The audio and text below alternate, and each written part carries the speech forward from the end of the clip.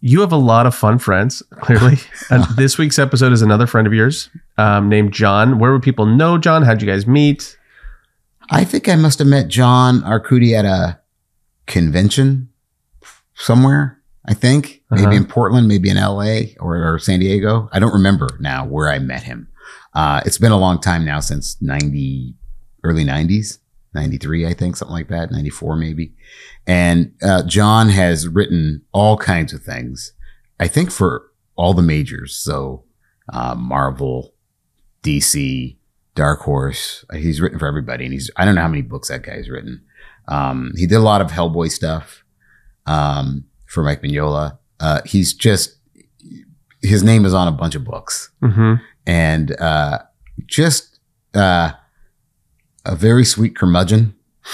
You know, a really caring guy who comes off like the grumpiest guy in the world, but really that's just his exterior. He's a really cool dude. I will say this about the show and this has nothing to do with him. This is a thing. I was talking about owned characters that were owned by like Dark Horse or 20th Century Fox. Well, not Dark Horse, but by 20th Century Fox or other studios. And I was saying, those are licensed characters. But I was using the word. I remember after I go, why does this license not sound right? I was talking about pre-established characters like at Dark Horse or whatever, and I was using the word licensed wrong. And I was like, why doesn't that sound right? But you know, you're doing a podcast or in the middle of it and you can't really stop and go, that's not right. And so there's a mistake and it's all me and owning up to it. So when you hear that, I'm just wrong. It's just a wrong terminology that sometimes happens when you're dyslexic. No problem at all. Yeah. So on this week's episode, John Arcudi. Hello, and welcome to You Are a Storyteller, Masters of the Craft, a conversational series hosted by author and filmmaker Brian McDonald. In this episode, Brian is joined by comic book writer John Arcudi, who's written for DC Comics and Dark Horse Comics, and is currently working on Two Moons, a series from Image Comics. John shares why stories that focused on the smallest possible conflict are often the most interesting, and how truth and complexity are key to creating captivating stories. John. Hey, man. How you been? I'm good. Thanks for doing this, man. Sure. I don't know how many comics you've written. Like, I don't know how many pages of comic book you've written. Like, a lot. Like, when did you start? 85. Okay, you started in 85. You seem like a guy who doesn't even like comics. When I talk to you about comics, it's like you hate them. Yeah, I actually love comics. Okay. But what I don't like is, like what they've been reduced to. Okay. Like if I'm not going to do something that's creator owned, I don't have a choice. I have to write Batman fights the Joker. Right. And fuck that. There are plenty of great creator owned comics. They're, Sure. You know that. I know Yeah. that. But that's just it. They're creator owned, and if you want to make a living in this business, unless you're one of the lucky people that has a creator owned comic that's doing well, you have to write something that someone else has already written many times. Right. It's disheartening. I mean, that's obviously I'm exaggerating, but right. And I don't mind writing superhero comics. I like it. Like when you go back and you look at the golden age of comics, or even when we were kids, Mm-hmm. and you see superhero comics, you see westerns, you see romance comics, you see horror comics, science fiction comics, even fantasy comics, crime comics. In other words, every genre that there is in any other entertainment platform was there in comics, even erotic comics, Mm-hmm. And then thanks to the direct market,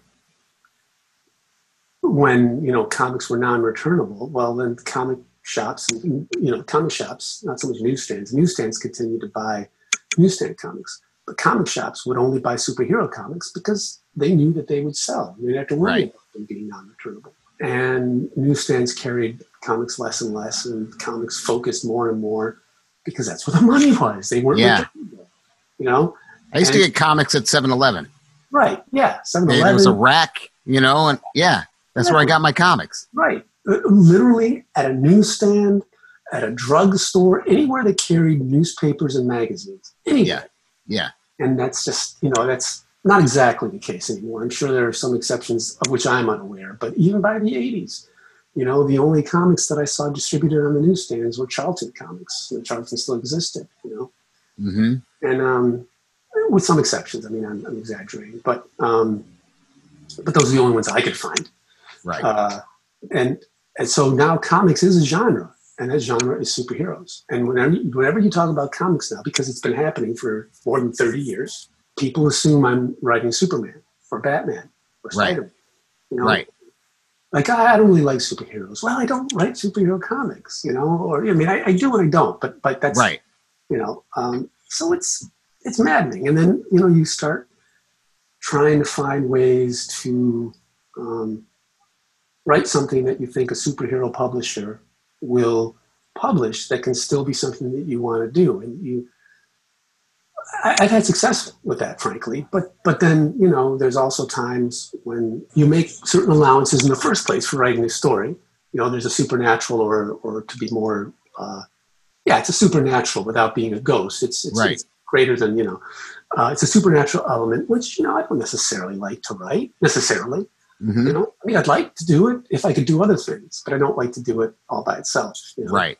Like, you know, sure, I like chocolate, but I can't eat chocolate every fucking day, you know? Right. So you make those allowances. So you're already making an allowance in the first place. You're already, and I hesitate to use this word, but it best describes what I'm talking about. You know, you compromise your artistic integrity to tell this story so that it will fit their platform. Right. And then, you know, the editor says, well, it would be better if you did this, you know, and then you start without even, like, I don't even want to drag an editor. Without even getting an input from an editor, you start to second guess what they'll want. Right. And more, this story becomes less a story that you want to tell. It's not about really artistic integrity. It's about a story you want to tell. Right. If you end up not wanting to tell the story that you're writing, it won't be good. That's true. I mean, I'm sure there are writers that can do that, but I'm not one of them. Well, I think that you know what, the writers who can do it are often not the writers who have a story they want to tell. Right. That's probably true. Right. And so there's no conflict. Right. Like, right. Yeah. You want this to happen? Sure, I can do that. But I think that it's the people who find, when I think about the people who've broken through and become big stars in comics, they usually have a very distinctive point of view, and that they're allowed to express, even if it's an ongoing comic book series that they didn't create, you know, when Frank Miller was on Daredevil, or when, you know what I mean? You know, they bring something to the table, and they're allowed to bring that to the table. I think about this a lot when people get an assignment like that, like you're going to be writing Daredevil or whatever, you're going to be doing the Fantastic Four or whatever it is. And when they're able to make it their own, it's a really interesting thing because it becomes so-and-so's run on that thing, almost as if it is creator owned. You know, this is so-and-so's run. It went from here to here. This is so-and-so's run. It went from here to here. And it's more than the character, right? Because there are people who only follow that creator or those creators, that team or whatever, right. Because they were perfect at that moment on that thing. But they had something they wanted to say or a story they wanted to tell, and they found a way to do it through this. Right. And they were allowed to do it. Because that's what it comes down to, what you're allowed to do. I think anybody creative could work within a framework, right? Yeah. But if they're not allowed to tell the kind of story they need to tell, because on some level, I think you need to tell them, or otherwise you wouldn't be a writer, probably, right? So a story that you need to tell, if you're not allowed to do that, I do think the work suffers. And I think it's a matter of casting. Don't cast somebody who is not going to be right for this book at all. Just don't, don't cast them, right? Cast somebody who's sort of in line with what you want to do, but will bring something to the table. Right. And I run into that a lot because they have no idea what it is I do. And, this isn't a Marvel or DC book. We'll get back to Frank in a second. But, when I took over BPRD, and it was only 5 issues at that point, 5 continuity issues. Prior to that, there've been a couple of one-shots. I wrote one of them, kind of. Yeah. Okay. Yeah. Right. Yeah. Actually, wait a minute. There was something that Ryan Sook did with Chris Golden and Tom Sagaski, I think, were the writers. So I guess there were 8 issues. But I was picking up with this cast and crew, and I ended up writing that for more than 100 issues. Mm-hmm. And that was because I was able to make it my own. They just for all the problems that Dark Horse has, and every company has, they stepped out of my way and they let me do what I do. They understood what I do best, and they let me do that. And I think when I talk to some editors, not all editors, but some editors, I'll give you an example. Years ago, an editor who's no longer with DC called me up and said, "We think you'd be perfect to dialogue Rob Liefeld's Hawk and Dove. Mm-hmm. Plot's already done. You just have to dialogue it." I'm like, "Really? That's what you think I'd be perfect at?" I'm not dragging Rob Liefeld. I'm just saying, like, what do you know about what I do? Have you read anything that I've ever done? And I should have said, well, what have you read that I've done that makes you think that I'd be right for this? Yeah. Like, I don't know what Rob Liefeld has done with Hawk and Dove. I just be coming into this as blind as any other, monkey. Right. So what, and that's just a really extreme example that I'd love to trot out that gets a laugh out of everybody because it's stupid, Yeah, we think you're good at dialoguing someone else's, So, yeah, Frank with Daredevil, and one of the reasons he was able to do Daredevil is because Daredevil was, selling in the toilet. Right, it wasn't doing well. Yeah, and same with Swamp Thing when they brought Alan Moore on. Yeah. And same with Kirby when they brought him on to Jimmy Olsen. Mm-hmm. Jimmy Olsen was, although it was selling so much better than any comic book sells today, it was selling, bad for them. It was like 180,000, Mm-hmm. and with returns, fuck knows what that ends up being, Right. It's probably, but I doubt it's much less than 80,000 that it was selling, Mm-hmm. Kill for numbers like that today. Keep in mind, they were selling for like 12, 15 cents at the time, but still. Right. Now, in the case of Kirby, they let him do whatever he wanted, and it's brilliant. It's the best of his Fourth World stuff. The rest of his Fourth World stuff, in my opinion, is not very memorable. Mm-hmm. The art's incredible. I remember pages. I remember, that stuff. Right? The double page spreads was incredible. But the only stories I remember from the Fourth World stuff is the Jimmy Olsen stuff because it's fucking insane. Now it didn't sell well for Kirby, and he had to move on to a few other books. But that's sort of neither here nor there. If the book's not selling well, back then they would let you come in. Now, if the book's not selling well, they cancel it. Right. Yeah. Fuck it. Yeah. Yeah. Stephen Platt, they brought him in, an artist. I don't know who was writing at the time. Tells you what the situation was with writers and artists back in the 90s. They brought him in on Moon Knight because it wasn't selling well. And he became a superstar off doing a couple of issues of Moon Knight. Mm-hmm. As I said, now, if it's not selling well, they just cancel it. Yeah, that's too bad because before it was an opportunity to do something. Right. Well, and it was an opportunity, more to the point, yes, for an opportunity for the creator. But if we try to look at this from the standpoint of a publisher as well as a creator, which is, I think, the only way that you can get anything done in comics or in any platform, you have to understand, what do you need? You come to me, you know what I do. Do you need what I do? Because if you don't need what I do, you should do something else, right? Right. What do you need? And in this case, they had a trademark that they wanted to continue to exploit. Moon Knight, Jimmy Olsen, whatever, right? Right. They wanted to continue to exploit this trademark. So Thor was selling like crap. And they bring Walt Simonson in, completely changes, the dynamic of the comic, but of course the sales skyrocket. So it gives them an opportunity to try something to rejuvenate their trademark, and it gives a creator the opportunity, because they clearly don't know what's working for that particular trademark. It gives a creator an opportunity to have a great deal more freedom than he or she might otherwise. Mm-hmm. So, yeah, I think it's it's an opportunity there that's lost. That is a marriage of not so much convenience, but opportunity.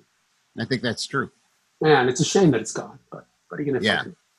So I want to go back a little bit, unless you want to talk about Frank Miller. No, I mean, I just wanted to get back to that because I wanted to say the reason they didn't know Frank was Frank when they put him on Daredevil. No, they did not. You know what I mean? Yeah, they put him on Daredevil because, you know, Gil Kane wasn't helping, Bob Brown wasn't helping, you know, Gene Colan had left the book. I don't know if he wasn't helping or he just didn't want to do the book anymore, but nothing was helping the property. That's all I wanted to say. But anyway.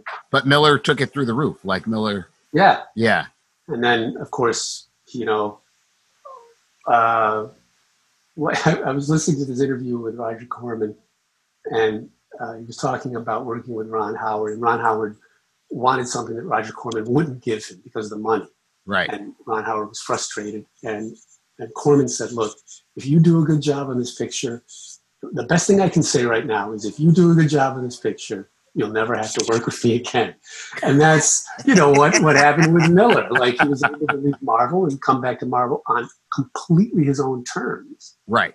You know, he was able to do whatever he wanted. I don't know that that's necessarily the best thing for a creator. I think that creators need to reach the audiences that are there, you know, and sometimes create audiences, but they better be fucking brilliant, you know, to create new audiences. And, you know, I don't know that there's any creator since, you know, Eisner or Jack Cole. I mean, I can't think of too many cartoonists that have worked in comics that have created truly like monumental stuff. You know, like when I say cartoonist, I mean a writer artist. You know, yeah, right, sure. Like Jack Cole or like Will Eisner. I'm sure I'm missing someone. Richard Corbett. There you go. Jesus Christ. Sure. You know, Mobius be another one. Right. They created a brand new market. You know, more Corbin certainly did it, but more Mobius because he essentially the entirety of European comics, not just French comics, was built on his back. Right. You know, and he completely changed European comics. And you'd be hard pressed to find someone with a bolder vision or a greater talent than Mobius ever in comics. And I put a handful of people up there with him, but you'd be hard pressed. Find anybody greater. I can't think of anybody greater. Yeah, that's probably true. Yeah. Yeah. So how did you get into comics? What happened? Like as a job? Like, did you read them as a kid? Yeah. And then, yeah. I read him as a kid and I liked him a lot. And like most people, I sort of lost a little bit of interest in him when I started noticing girls, you know.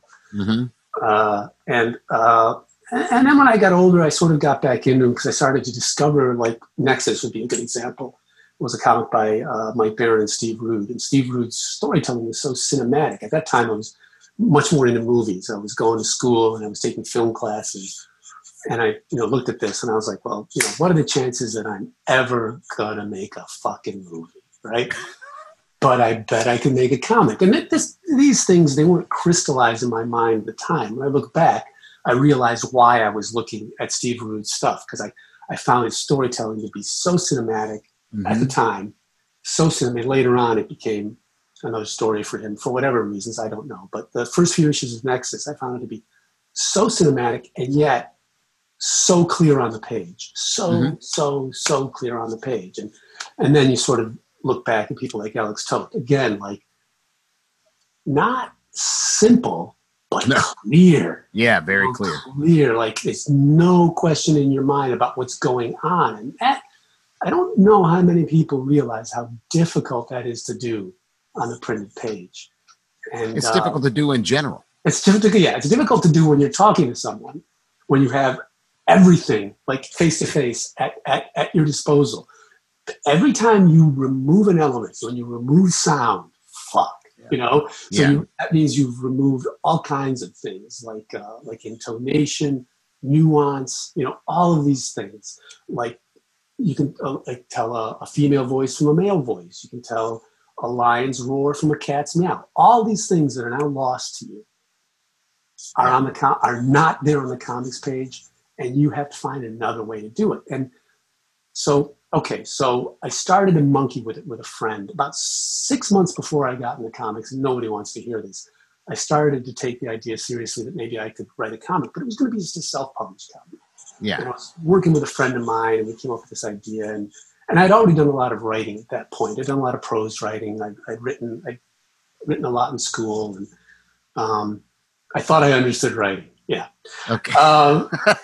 But a friend of mine, actually the friend that I was working on with a comic, he sort of lost interest because he was up for an interview at Cracked Magazine for taking over a job as an associate editor, right?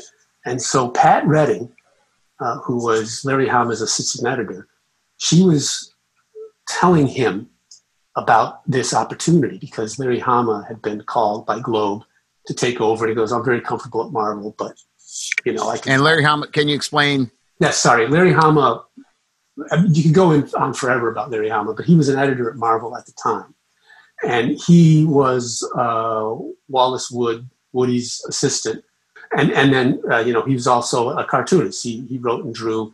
He was part of the Krusty Bunkers, which was a crew that worked in Neil Adams' studio after he left Woody's studio. So they would come on books that were late, ironically, because, of course, Neil made a lot of books late at the time, but whatever. And they would like finish books that Neil had made late or that another artist had made late. All these people would work together, a bunch of them, but we'll just stick with Larry. And because he was so good at everything, and he really was, and he still is, he ended up becoming an editor at Marvel. Japanese-American, fought in Vietnam. Intimidating, but a sweetheart.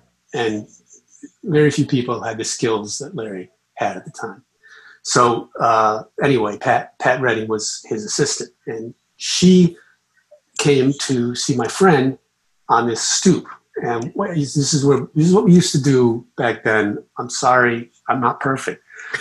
We used to sit on people's stoops and drink beer because it was a lot cheaper than going into a bar. Mm-hmm. And back then you could do this in New York, in Manhattan.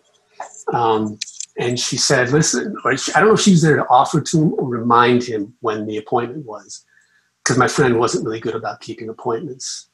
And I turned to him and I said, remember, you know, when you're big and famous, that I can write. I'm a writer.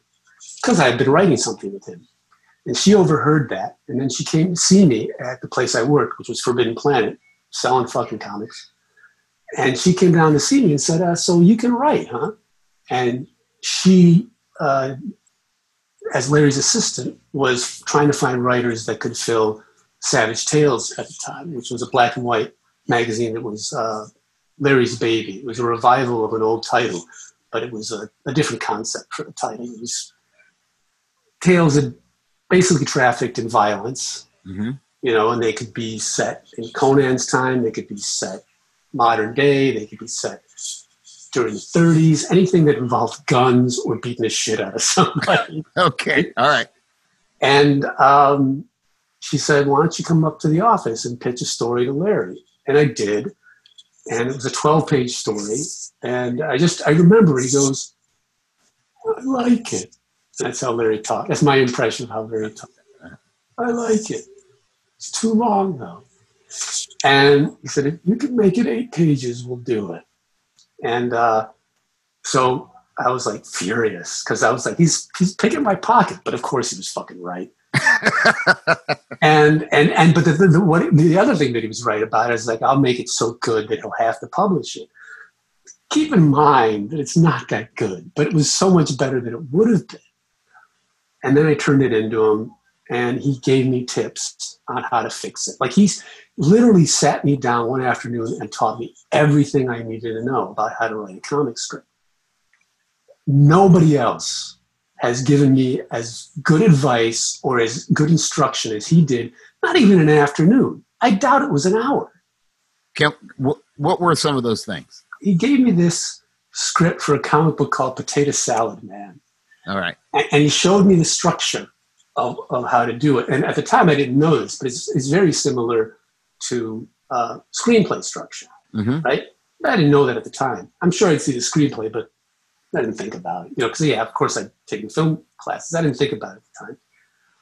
It's a little different, but I still use that model today because it's so clear.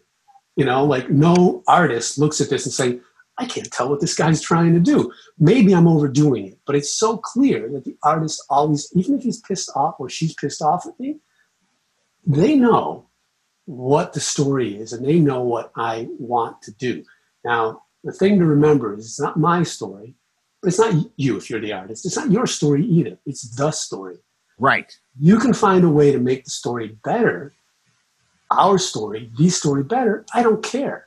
But Right. this is what I see in my head. And if you can improve it, great. Mhm. That's what a collaboration is, right? Right. So his like point was make it simple, stupid. Keep it simple, stupid, kiss, right? That's what Right. Alex Toth used to say to me all the time. Keep it simple, stupid, kiss. He would just put kiss, and I knew what he meant. Right. It's essentially that was it. And you know, again, you're like, you know, another thing he said, if I don't see speed lines around the guy's head, I don't want to see him talking. So, and that's a simple way of saying show, don't tell. Right. You know? Like show the story that as it's happening. Don't have someone sitting there blah, blah, blah, blah, blah, telling you the story. Fuck that. You've got artwork. Use it. A lot of people, his gripe at the time was writers try to make because they worked with some artists that, you know, they were doing it on a deadline. Right. And Larry's, you know, they would try to make the book artist proof by just telling the story and then having the panel description be what has just been said by one of the characters. Right. And Larry would say, don't do that. Yeah. That's what I'm here for. If the artist doesn't do it, you'll have to redraw. They were mostly men at the time. That's why I keep saying he. That's the majority of what he told me. He gave me the format. Oh, yeah. And another thing he taught me, which didn't occur to me at the time, is like if you want a beat in the dialogue, but you just have a limited amount of real estate. That's the other thing. Like you have art, but you don't have a lot of art. There's this fucking tight wire act. You know, Right. like Yeah. you gotta stay between these two things. Show, don't tell. Just don't show too much. You know, it's a pain in the ass. Right. But if you wanted a beat in the dialogue and you couldn't use two panels, just use a second balloon. Seems brainless, right? But Right. I didn't think about it at the time. Right. But this is my first job, and he Right. taught all of this to me. Like, and no editor has ever given me better or more comprehensive advice. Well, what I will say about working with Larry first, being my first editor, I definitely got the breadth of the experience at the time because, of course, Larry was a Japanese American. His Right. assistant, Pat Redding, a woman. And he worked with a lot of people of color. Jim Owsley, who's now Christopher Priest, Right. was writing Conan at the time. And he worked with women as well. And he also worked with artists that other editors wouldn't work with, you know, that they had other reasons for not working with the artists. But so I did get the breadth of the experience that I didn't see. I don't want to say anybody else at Marvel was racist or sexist. I'm sure there were people that were racist or sexist, but you know, Louise Simonson ended up being an editor roughly at the same time. Yeah. Wheezy's great. You know, she could coax stories out of Alex Toth, and nobody else could do that. So you know, that was good that I got in there. Like, you know, that I would come in to pitch a story or to turn in a script because back then you had to hand them a paper script. Right. And there's Jim Owsley pitching the story for Conan that I ended up seeing like 6 months later. And he was just spitballing with Larry. I couldn't do that because I was just writing 8-page stories. Right. But because Jim was doing the monthly thing, he'd come in and he'd just spitball with Larry because they were longtime friends. Jim I should call him Chris. That's his name now. Chris had been his assistant for a while. Okay. And he would just spitball this story. Like I remember him talking about this story about this Tyrannosaurus Rex just walks into town because he's old and he just wants to die. I don't know why the hell he has to die in town, but who cares? and there's this big like outcry, like people think it's a dragon and all this stuff. And Yeah. and I'm just listening to the two of them shape this story. It's not a typical Conan story. Yeah. It's great, you know, and that was real nice. I'm sure other editors did that with their preferred writers and or artists, but they weren't black. Those writers, you know, Right. Yeah. worked with who was it? Well, I ended up working to sort of finish that, you know, and this is jumping back and forth. But William Youngkuntz died, and that's his name. I can't help it. All right, Jungkuntz. he died suddenly, and he was doing a serial for Savage Tales. And so Patty Redding and Larry asked me to fill in that blank with Vince Waller. Vince Waller ended up going on to do work on for John Kricfalusi and a lot of other animation stuff for Ren and Stimpy. He's still out there doing animation stuff, Waller. And the feature was called Blood and Guts. Mm-hmm. And it was about these two friends, this young, strapping black guy with a big scar in a post-apocalyptic world with this old Jewish gangster. That's guys, right? And their respective girlfriends. And they're riding around, and I want to say it was a Lincoln, 65 Lincoln with a mounted machine gun shooting things, and it was beautiful. It was beautiful. He was a really talented artist. And I guess he wrote it too. It may not have been the best stories, but it was beautiful. And then he died, and I ended up writing a serial for them. And that's what did it more than anything. I ended up breaking into comics because of that serial. Mm-hmm. More than the one-shot story I did. Right. Called This Round's on Me, if anybody wants to dig up that masterpiece.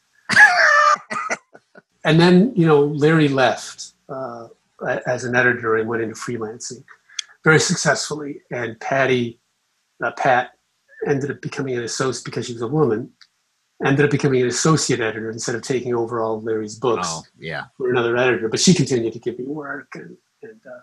And then I got work at Crack Magazine because my friend didn't get the job, but another guy did who knew me and knew I could write. And right. So, and after a while, that led to a lot of other gigs. One of my first gigs was editing for a year for an imprint that ended up becoming Malibu Comics, that published Men in Black. It was called either Imperial. It was both Imperial and Eternity Comics.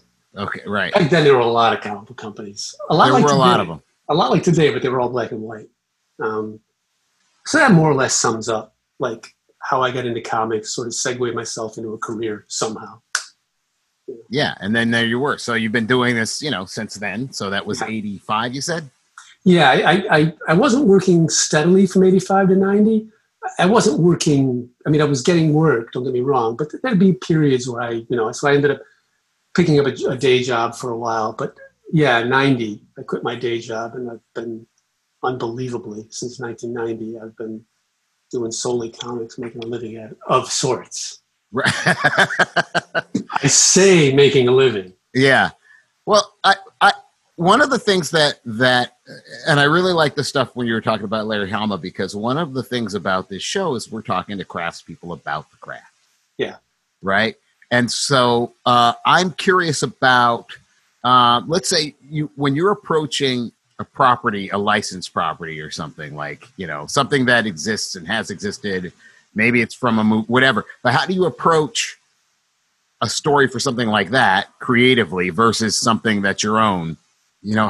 What's the process like for you when you're coming up with stories? And a guy who's produced so many stories, I think I can. They aren't all good, just so you know. But you've done a lot of them. Okay, all right. You've done a lot of work. Like, there are a lot of pages. Again, I have no idea how many pages you've written. Yeah, I don't either. A lot, though. A lot. Several thousand. Yeah. It's what? Several thousand. Several thousand pages, yeah. So how does one do that, right? Like, where? No, it's like anything, right? You're doing it, and then you turn around and you go, oh, like I didn't set out to write that many pages, I don't know what I set out to do, but I'll tell you this, and other people may disagree with me. And I'll answer your question, but I'll preface it by saying that I feel like the more you leave me alone, the better the work I create. But there's some creators that need to kick against, or I should say their best work is created when they kick against expectations and conventions. Right. I'm not one of those people, I don't think. I think I do fine, but I don't think I do my best work when I'm kicking against conventions. I think I do my best work when I'm just allowed to do my own thing and have the time to do it. Mm-hmm. Probably everyone would agree with that last part. Give me a little more time, you know? I don't know. I mean, Duke Ellington used to say that that he needed a deadline. Like that was his thing. He didn't need more time, or he needed a deadline. Like that is what motivated him to get things done. That's why he's Duke Ellington and I'm John Arcudi.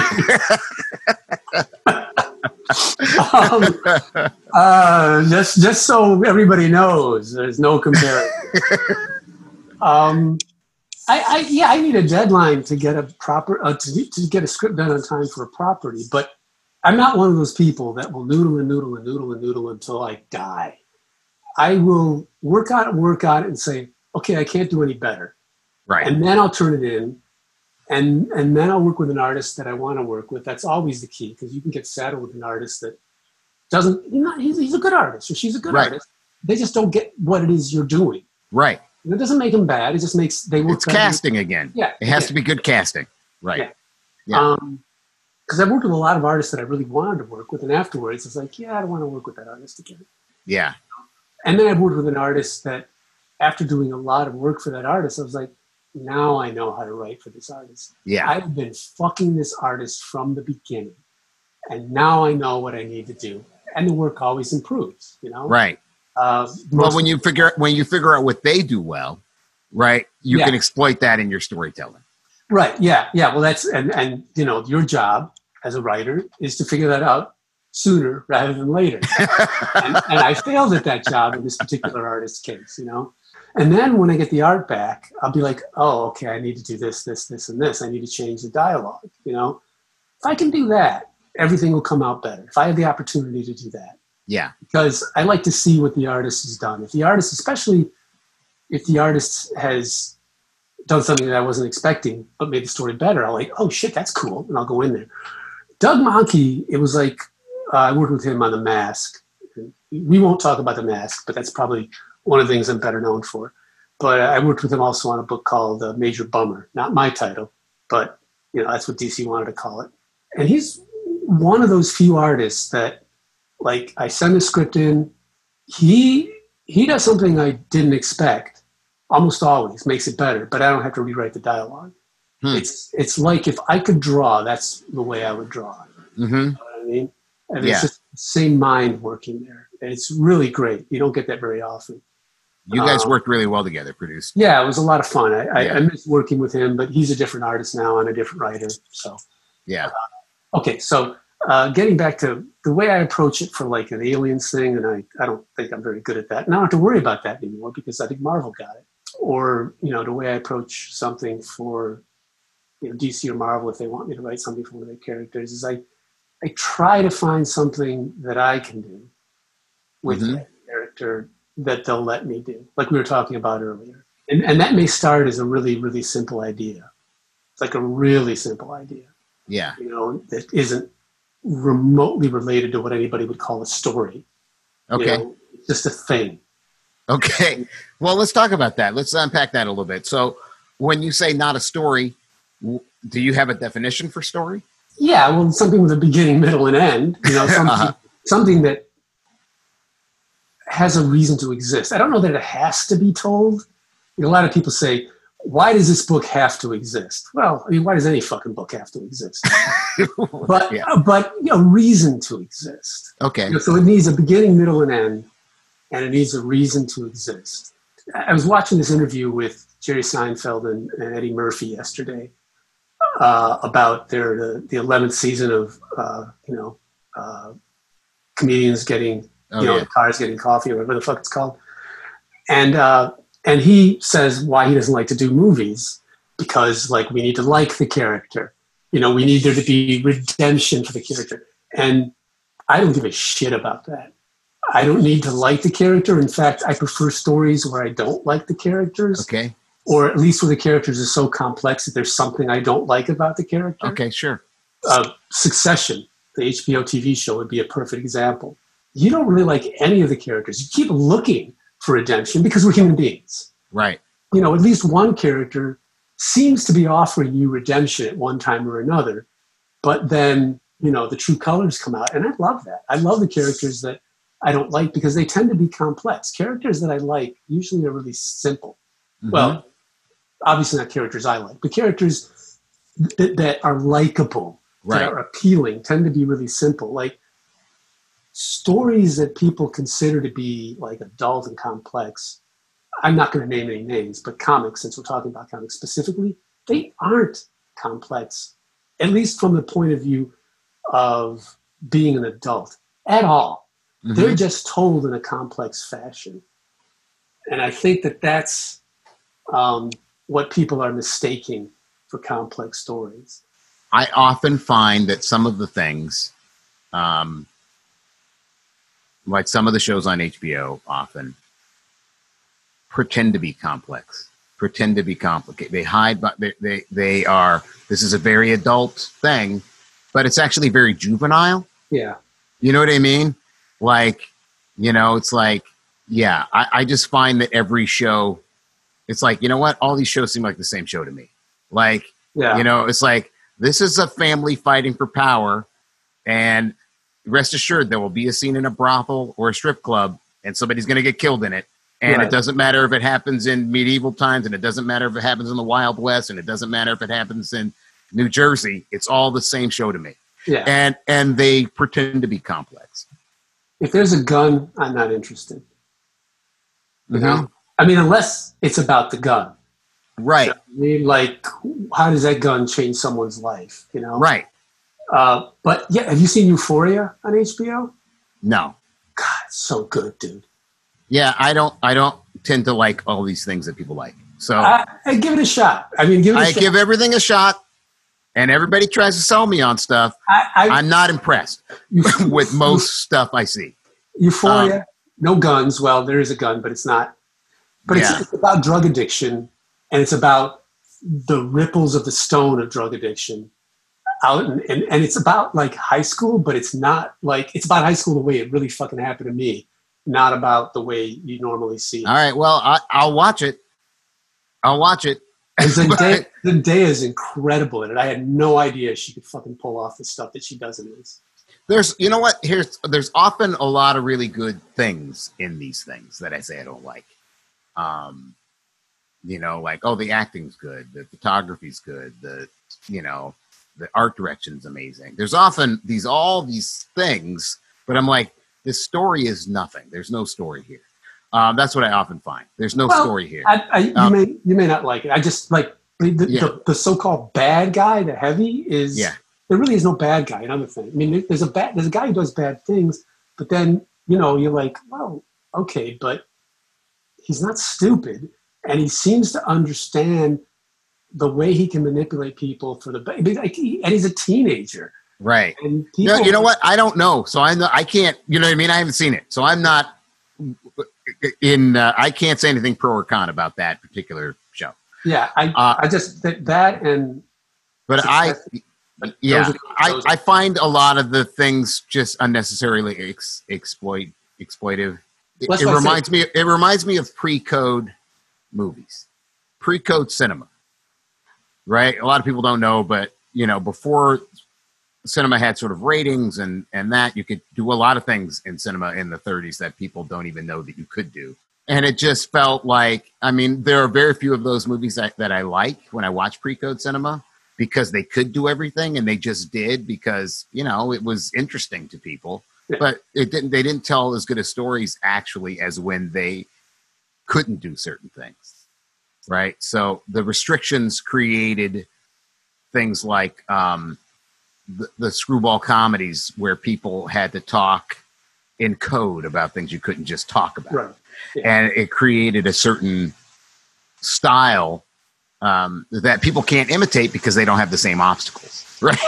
Right. Yeah. Right. Yeah. And so, anyway, I always feel like the odd person out when people are going off about. I think like if you have a gun in a show, that automatically is going to simplify what happens because someone's got to get killed. Right. And if someone gets killed, that should be fucking huge because it is in real life. Not for everybody. But yeah, you're right. Yeah. And that's not the way we're like in Succession. Someone dies and it completely changes the topography. Well, I understand that I think is that's worthwhile because life and death become cheap in a lot of these things, right? Because it's just a way. It's just an easy way to get people interested, right? Yeah. Well, I mean, it is and it isn't. I'm not interested. No, but you know what I mean. It's a simple trick. Like, well, in Rumble, I have a character kill a guy, and he has to kill the guy. You know what I mean? I mean, it's a monster, but he has to kill him. But after he kills him, he's like looking at the body, and he's like, he's just a little guy. Because after he chops the big fire demon in half, it's just this thing that's about this big, and he's like, he's just a little guy, and he's fucked up. Now, I'm not saying that I write about complex things the way I wish I could. Right. But I try to make that a moment, Mm-hmm. you know, and I think that like it just isn't in most stories that have guns in them, no matter where that story is told. Yeah, I had a friend who was in World War II, and he said because he had PTSD for the rest of his life because of it, you know, but he said he didn't remember any dead bodies, and he was in the Battle of the Bulge, and he was like he saw plenty of dead bodies, but he didn't remember any. He said he knows he remembered some right after the war because he journaled about it. Yeah. But he had no memory except for one German that he killed. One German, and he killed this German because he was in a situation. He was a sergeant. And so he had men underneath him. And they had to kill this German. I don't remember the exact circumstances, but they had to kill this guy. And one guy wanted to kill him because for revenge, because he had killed the guy's best friend. Right. And my friend, Stuart, said, I don't want that on your conscience. I'll kill him for you. Now, that's a thing that's not about a gun. Right. That's about a gun. Yeah. But that's the only German he remembered killing. That's the only body he remembered seeing. He also said, because I didn't know what the Nazis had on their belts, they had something like God is on our side in German, however you say that, God's with us. Right. And he said, I remember looking at that after I killed this guy and thinking, everybody claims him, even these guys. Yeah. Oh, yeah. And now, that's not about a gun, right? Right. That's about something much deeper. But mostly what you see is boom, Nazi, boom, Nazi, boom, Nazi. Right. Right? Yeah. You know. But when you hear people who fought in those situations talk about it, it's much more complex. Oh, like people would say, oh, I killed that guy and I was 19 and he looks like he's like 19 or 17 or something. I just killed a 17-year-old kid, whatever it is. Yeah. That's a different thing than boom, boom, boom, boom, boom. Yeah, no. My dad flew a B-24 on 17 missions, which I'm sure most people have no idea.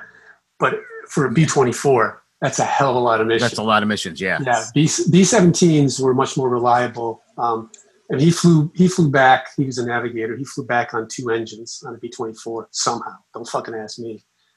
But the most harrowing stories of the war have, in his case, because he didn't see anybody that he dropped the bombs on, right, had nothing to do with the enemy, you know, and they're heartbreaking, and they don't really talk about that much. If you've seen Band of Brothers, the conflict among potential combatants, or the eventual combatants, I should say, and the combatants themselves, rather than with the enemy, makes for the most compelling storytelling, except for one scene where Dick Winter has his carbine aimed at a Nazi, and the Nazi turns around and it's like a 16-year-old kid that smiles at him, but then sees the gun and he has to shoot him, you know? Right. Even today, you know, because the Band of Brothers is not what you're talking about when they're shooting everything in sight, you know? Yeah. There's a little bit of that because there's this one character. Have you seen Band of Brothers? Yeah. Yeah, there's that one character who's like, there's an explosion and he jumps through the smoke, you know. It's an exaggeration, but it's an exaggeration because it's the way the character, the narrator of that scene sees him. Like this guy that didn't give a shit and just went, and somehow he remained unscathed. But the guy who's careful gets shot in the head before he gets out of the foxhole, you know. Yeah. But for the most part, it's not about It's not about killing people. It's about like getting through this fucking thing. That's why the Pacific didn't succeed nearly as well as Band of Brothers. You know? Mm-hmm. Over your years of writing, is there anything that you taught for just a little while, right? And then teaching is difficult and not everybody. I'm not very good at it. Yeah. Yeah. Why do you think you weren't very good at it? And yeah, that's because it can be difficult. There are a lot of components to it. You know, you're looking at this guy with a beard, but he's a fucking kid. Right. You know, and so I had less patience than I probably should have. Mm-hmm. I fastened on to the kids that got it, and the kids that didn't get it, I was like, I didn't give up on them, but I didn't work as hard with them. And the funny thing there, of course, is the kids that got it, they don't need me to work as much with them. Right. You know, but they would ask me for help, and I would give them the help, and you know, the result was their final projects were much better as a result, because they weren't geniuses, they were kids, you know. Right. The other kids that seemed disinterested, I was like, okay, fuck you, be disinterested. You know, I don't care. Right. And my father, who's also a professor for a while, I mean, I don't have a degree, but you know, I guess by virtue of teaching at Drexel University, I was a professor. He was much more patient. He was more malleable in correcting the course curriculum to meet the students' engagement level. Right. And that isn't, like, a lot of idiots don't understand what compromise really means. Compromise doesn't mean you give in. Compromise means you find a way to get the job done. If they will learn more from your compromise, you've done the right thing. Right. I wasn't very good at that, but there was also the political component of it. But they would, because there weren't as many people interested in this class as who had the requirements for the class as the first semester I taught it. They reduced the requirements, so it ended up handing me idiots. Oh, you know, people who really didn't care, but people who didn't have the training. Okay, but no, the education. Right. So here's why I'm asking. I'm asking because when I teach, there are certain concepts that are hard for people to grasp.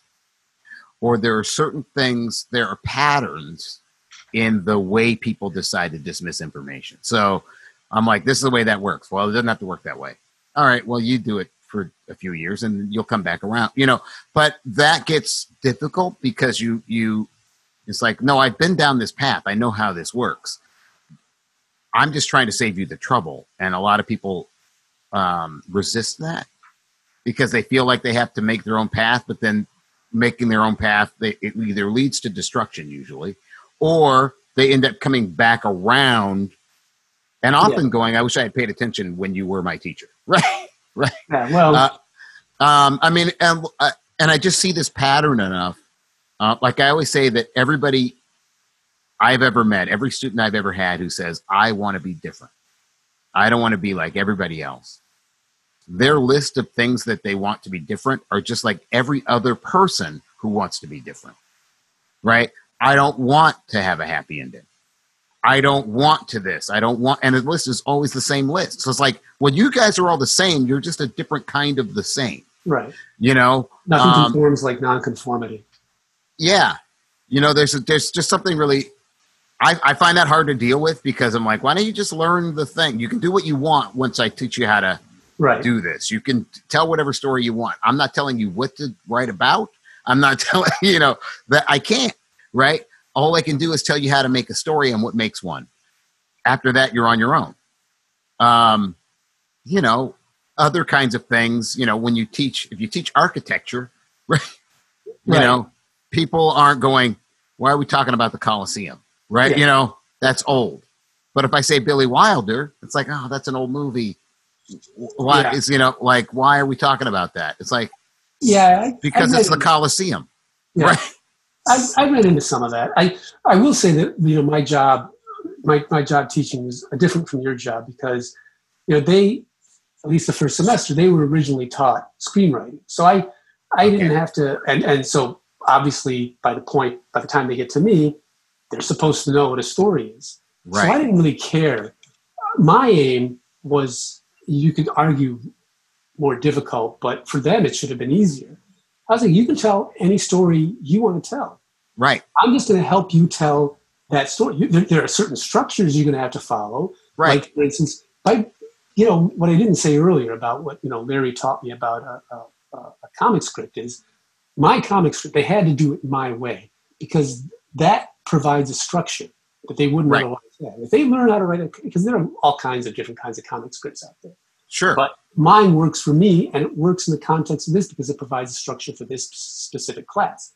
If you know what a story is, fine. I'm not going to debate that. I could argue with you, but I don't care. Right. I'm going to tell the story that you want to tell. I just want to help you tell it the best way possible. Right. And the problem that I most often ran into actually was it was always the guys.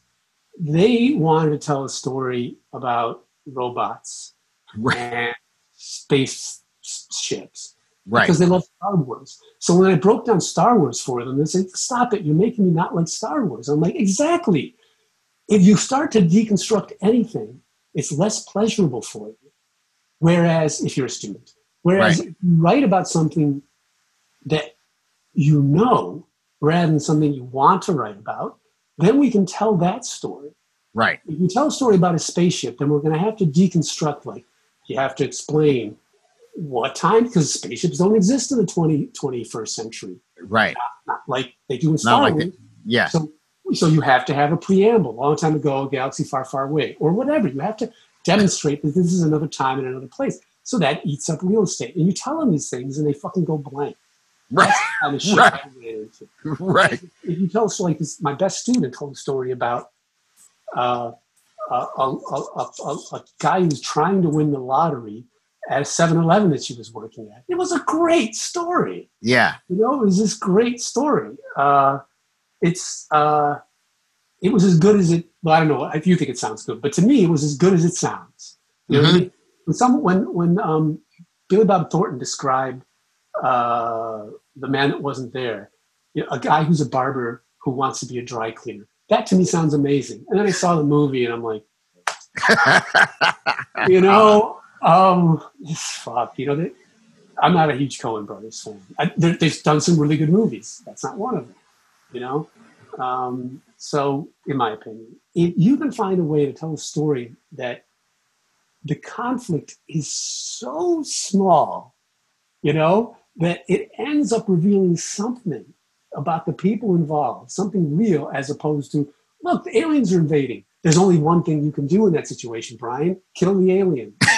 Right. You know what I mean? Yeah. So, but if you develop a conflict that's so small that it reveals something about you that's true, that's the story I'm interested in. Sure.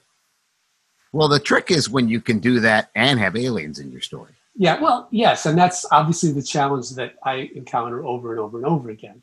It has to have a superhero, but, well, can I tell a story about someone who's not the superhero, or if I'm really lucky, who is the superhero, and reveal something about that character? Yeah, that's great. But the kinds of stuff I gravitate towards is the smallest possible conflict. I know that sounds ridiculous to a lot of people, but to me, that feels, a lot of people say, I want stories that are like real life. Well, yes and no, right? Yeah. Because in real life, we don't take the opportunity to explore that tiny conflict.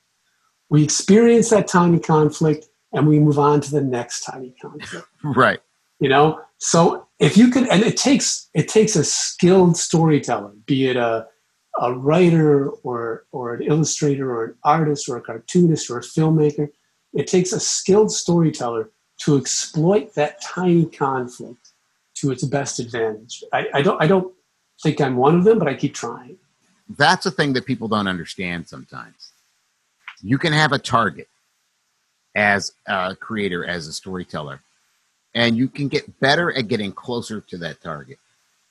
And your stories will be better just by having it to aim at, even if you never hit the target. Yeah. Right? You're just better because there's a focus. This is what I'm trying to do. This Yeah. is what I'm trying to do. This is what I'm trying to do. And you get better at it over time, and you get closer or you get further away. But that focus does drive you in a direction. And that focus also is one of the things that gives you a voice, right? I don't like the idea.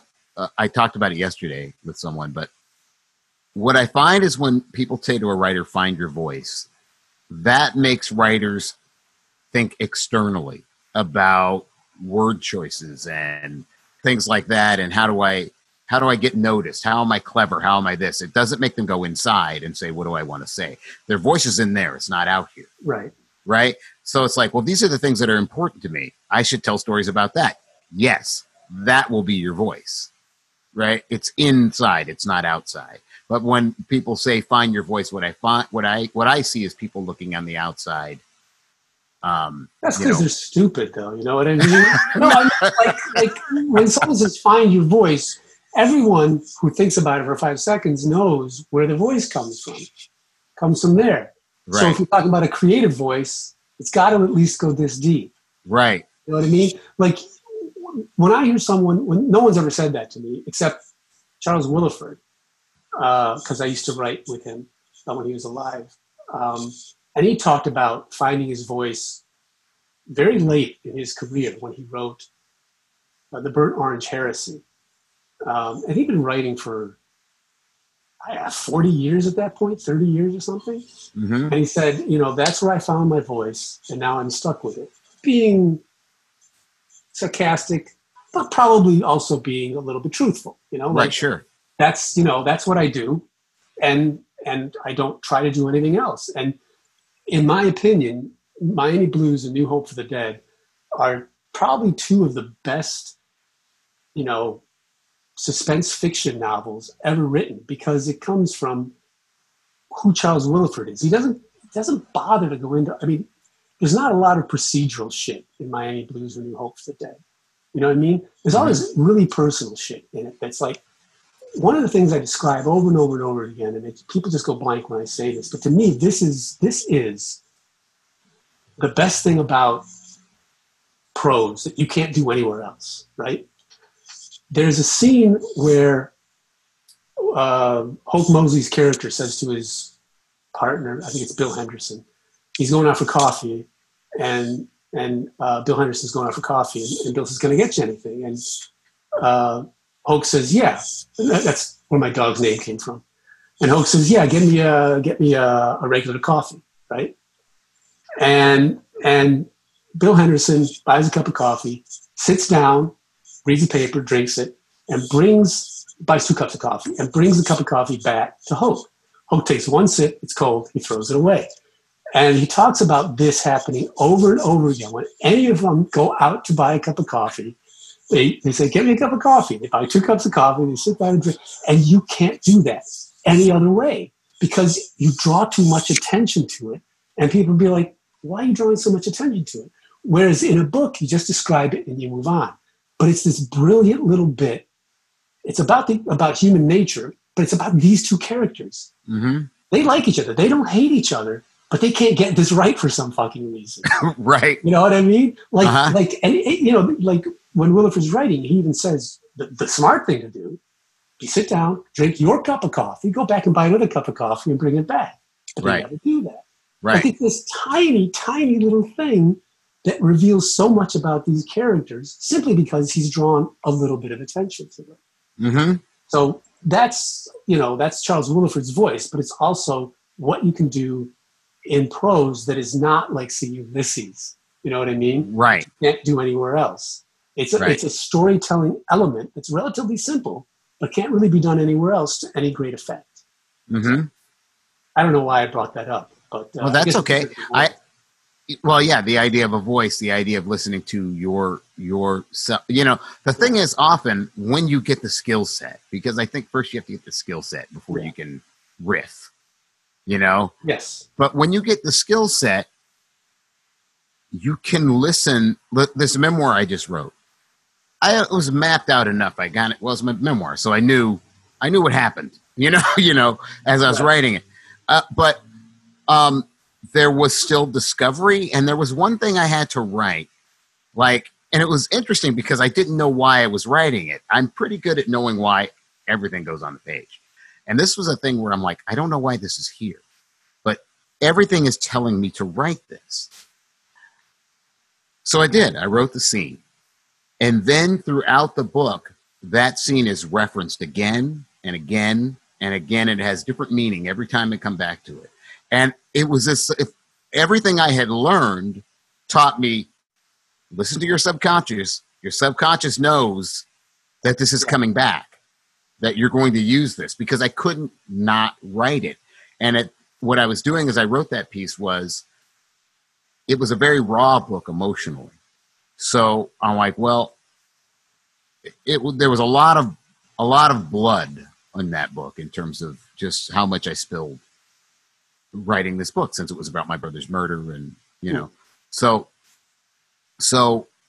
I wanted to be open to what was coming emotionally to me, because that was the only way I was going to get that emotion to anybody else, is to make sure that I spilled it onto the page. And so that was an instance where I said, something is telling me to put this down. I have to put it down. I can't fight it and think, well, that's not what I wanted to do. And once I put it down, it was amazing the gifts it gave me. Right. But that's not something that I think, I wouldn't give that advice necessarily to somebody who doesn't have a skill set yet, because they have all kinds of impulses. I'd like this to happen and I'd like that to happen, and they're not getting at anything by it. You know, it's like learn how to play your scales and then. Yeah. And that's the difficult thing in teaching that you encountered more than I did. I encountered it to some degree.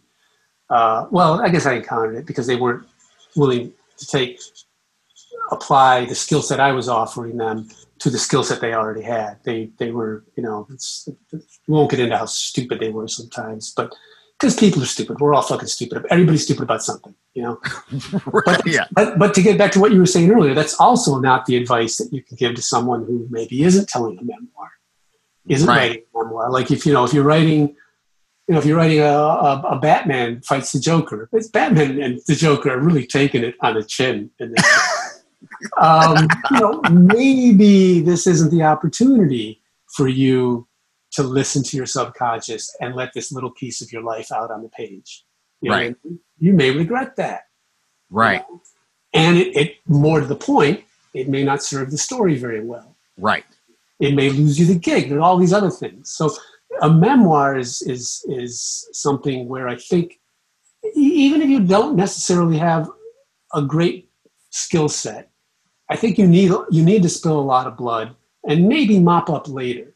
A memoir is where probably you need to listen to that inside voice, because it is more about emotions than it is about structure. There's got to be a structure, don't get me wrong. Right. But it's more, there's no reason to write it if there's not an emotional reason to write it.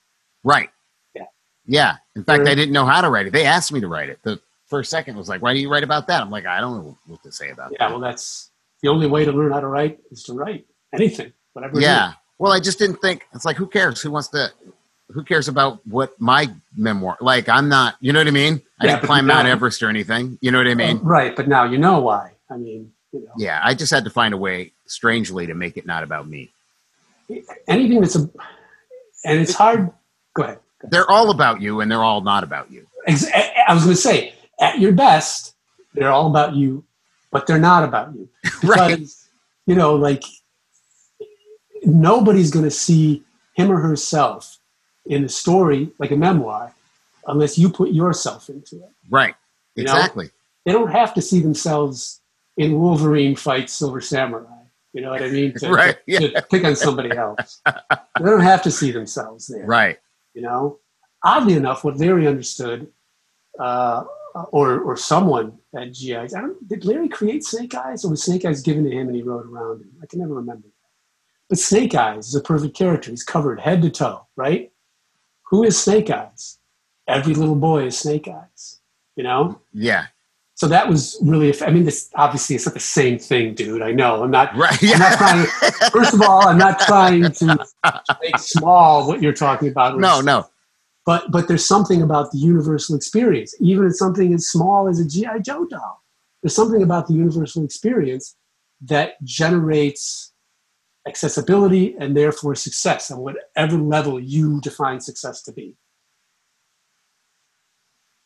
Jesus Christ. What did I just say? No, that was perfect, man. That was a perfect way to end it. You say so.